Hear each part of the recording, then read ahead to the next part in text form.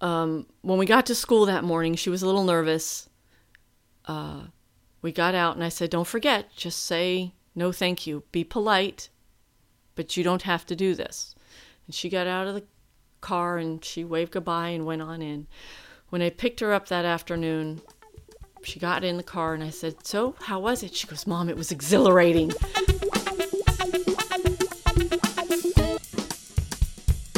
Hey, Conversation Ed podcast listeners, this is Kathleen. I'm really excited you're here.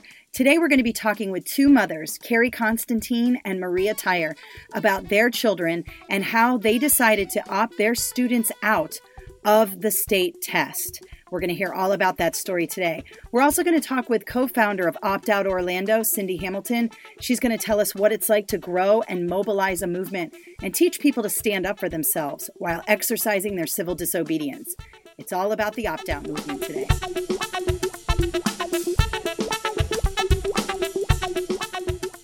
My name is Krista Tyer. I really enjoy reading, watching TV, and I'm in 5th grade. I like school. I've gotten straight A's since kindergarten. That's Krista Tyer, and she and her mother decided to take a stand against excessive testing in her district, and Krista opted out of the 5th grade FSA that is given here in Florida. She and her mother decided to refuse the test on test day. My favorite subject is probably reading. That's one of my favorite pastimes. What kind of books do you like to read? Usually action and adventure, those good versus evil books, something like that. Krista's mother's name is Maria Tyer. My name is Maria Tyer. Krista Tyer is my daughter. She's in 5th grade. How did we get into this? Facebook opt-out pages attracted my attention. I have come to know Maria as somebody who stands up for what is right, and she is not afraid to speak her mind, and she is not afraid to inform people about what is happening in our K-12 system. And she has been a huge proponent of the opt-out movement. And like she said in her interview, she received a lot of that education and a lot of that information from a group called Opt Out Orlando, which is co-founded by a woman named Cindy Hamilton. My name is Cindy Hamilton, and I am one of 3 co-founders of Opt Out Orlando, which is an advocacy group in Orlando, Florida, and we advocate for authentic assessment and against high-stakes testing. We have been growing our groups like crazy across the state. We now have 35 opt-out groups. We are in the middle of helping families understand the process of opting out and finding their conviction in why they want to do that. So moms like Maria Tyer and her daughter got information from Opt Out Orlando and other opt-out groups across the state and began to mobilize and take action. Here's Maria Tyer again. So, in looking at all of that and what was happening, I started looking into all this testing and what was really involved. And I did my own due diligence. I did my own research. I didn't go by just what was being said on the Facebook pages and what I was hearing in the news. Reporters sometimes don't get it right either. A lot of the times, since I've really gotten into researching, I've read all the statutes on education for the state of Florida, and I'm finding that the reporters don't know what they're talking about. They're not reading the statutes either. They're going by what someone else is telling them, someone in administration at a school district or at the state level who doesn't. It's not that they don't know at the state level, they do know. They don't want us to know. It just doesn't make sense. The logic is gone. The principles are gone. The common sense is gone. There's no common sense in Common Core. It's all it is. And I know this is about testing, but it's tied to the Common Core. And you feed one, the other one gets bigger. My name is Will Constantine. I'm in 6th grade. My name is Jack Constantine, and I'm in 4th grade. I felt kind of worried because... That's Will and Jack Constantine, 2 more students who decided to refuse the test on test day with their parents' permission. Last time, And, like, if I would fail, I wouldn't be with all my friends. Do you guys ever talk about it? Like, your friends and you? Do you ever, like, say, hey, you know? We're not allowed to. We do talk. Yeah, you can't discuss the content on it, or else your test will be, like, discored. I don't really like tests in general. So Why? Because, like, we take too many at school. Will and Jack's mom's name is Carrie Constantine, and like other parents, she did her research and decided to opt her two kids, Will and Jack, out of the FSA this year. They refused the test as well. I talked to the kids about doing the right thing, and doing the right thing isn't easy, but I can't tell them to do the right thing if we're doing something that we don't feel is right, and we don't feel as if the whole... Like Maria Tyre, Carrie Constantine has no problem standing up for what she believes is the right thing to do. She has an organization called Blankets and Blessings, which gives blankets and toiletries and other necessities out to the homeless population here in Fort Myers, Florida. And her decision to opt out wasn't just about her kids. It was about everyone's kids and doing what is right for the entire population, not just her own household. We've done what we can, but we just felt like we needed to take this stand and refuse. There are so many, especially in our district, we have so many parents that don't even speak English. We have other parents that are just trying to get by day, and so absolutely I feel like we're helping other kids and other parents that aren't as informed. So walk me through your process of this whole thing. Like, where did you get the information? What did you do with it? Who did you hook up with? Talk to me about your evolution of becoming a parent activist, because that's essentially what you are right now. It started probably about a little over a year ago, thinking about these tests and being upset with the tests and the emphasis on the tests. And, as more and more parents like Maria and Carrie decided to opt their children out of the high-stakes assessments, Opt Out Orlando's membership grew exponentially.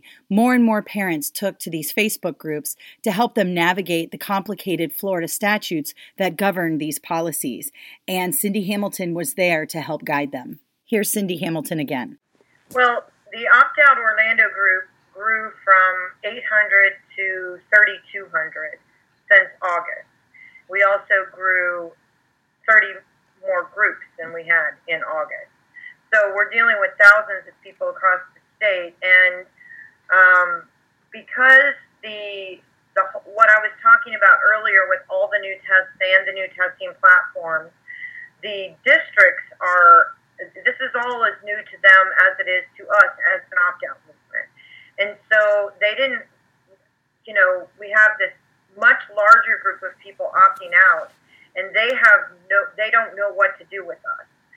So several districts across the state, while they were becoming aware, created directives on how they would treat children who were making this choice. They would treat them with respect and ethically. We, on the other hand, have had a lot of districts, including my own Orange County, that chose not to do that.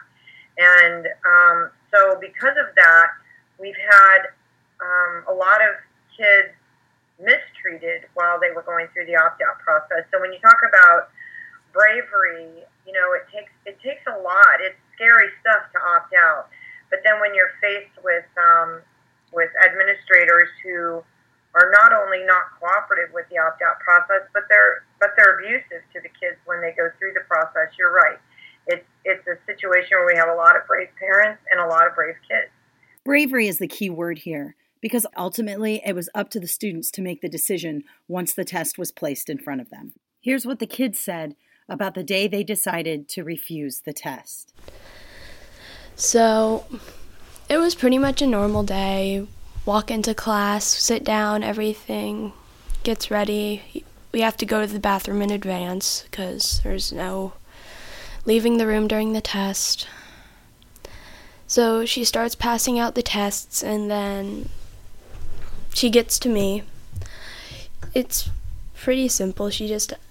My teacher just hands me the test, and we go through all the instructions until we get to the part where you sign the contract.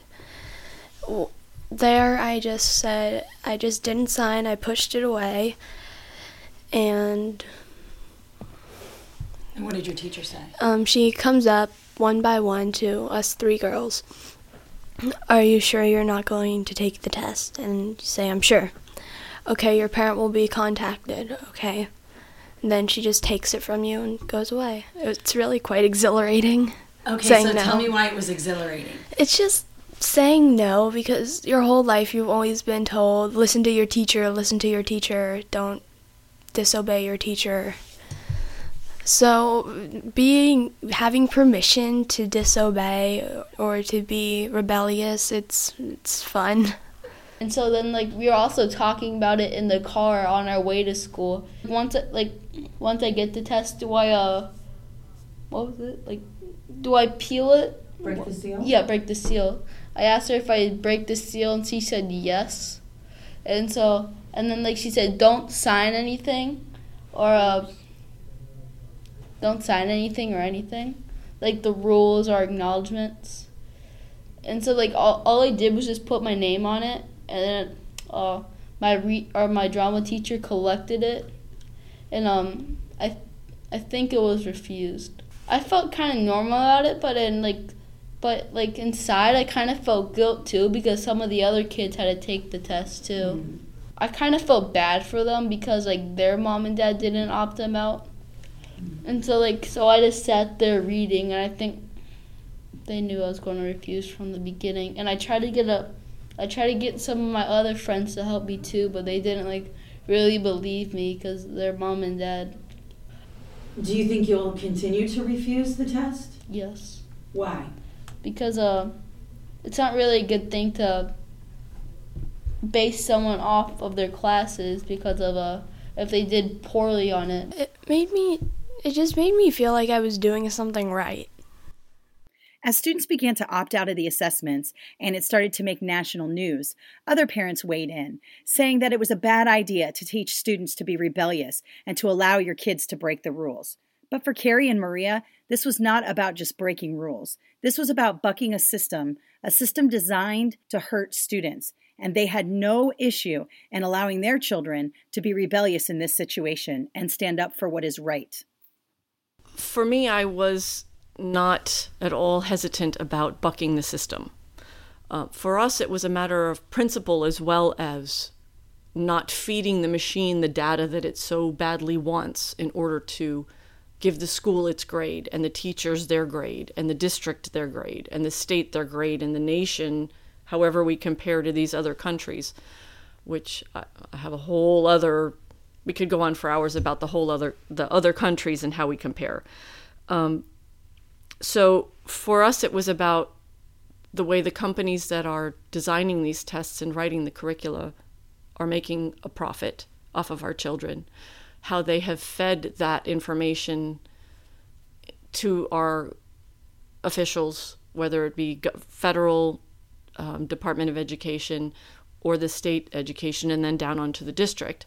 And those officials have bought this garbage. So we have a test now that doesn't accurately measure anything that we know of. We're not allowed to see the answers. But we still have legislators saying, as well as the testing companies, Pearson in particular, saying that these tests benefit the children. If you can show me someone who has seen the test, who says, my child got this wrong, and because they got it wrong, the teacher was able to show them the right way to do that, and now they've learned something, that's a benefit. But that doesn't happen. We have tests that we're not allowed to see. In my heart, I don't believe that the teachers and the administration at the school believe in these tests. So I don't want to give them a hard time. But I felt like... If it were Jeb Bush or somebody who you could point a finger at, or Pearson or Air, the company that built the test, what would you say to them? I would just say, how dare you do this to our kids and jeopardize their futures and their education. And it's basically all for profit. I'm not going to let them jeopardize our kids, and we just have to take a stand.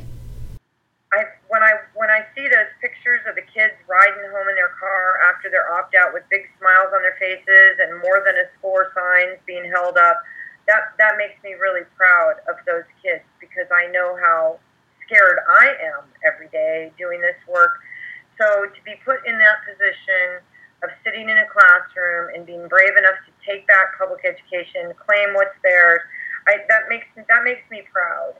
I'm very, very excited about parents and watching them become aware of how this all happened, and sitting with us and watching Senate committee hearings and realizing that the guy they voted for isn't their family friend.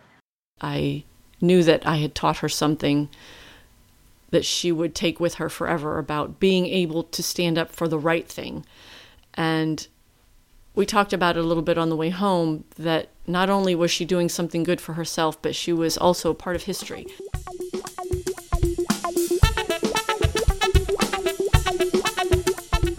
There you have it. Lots of brave kids, parents, and activists pushing back against the testing machine. I mentioned before that Carrie Constantine has an organization called Blankets and Blessings.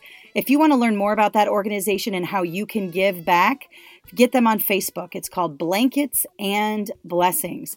If you like what we're doing here, please feel free to subscribe to our iTunes channel and leave us a review. You can also follow us on Instagram and Twitter at ConversationEd, and like us on Facebook. Don't forget to visit www.conversationed.com for our latest blogs and information. Have a great day.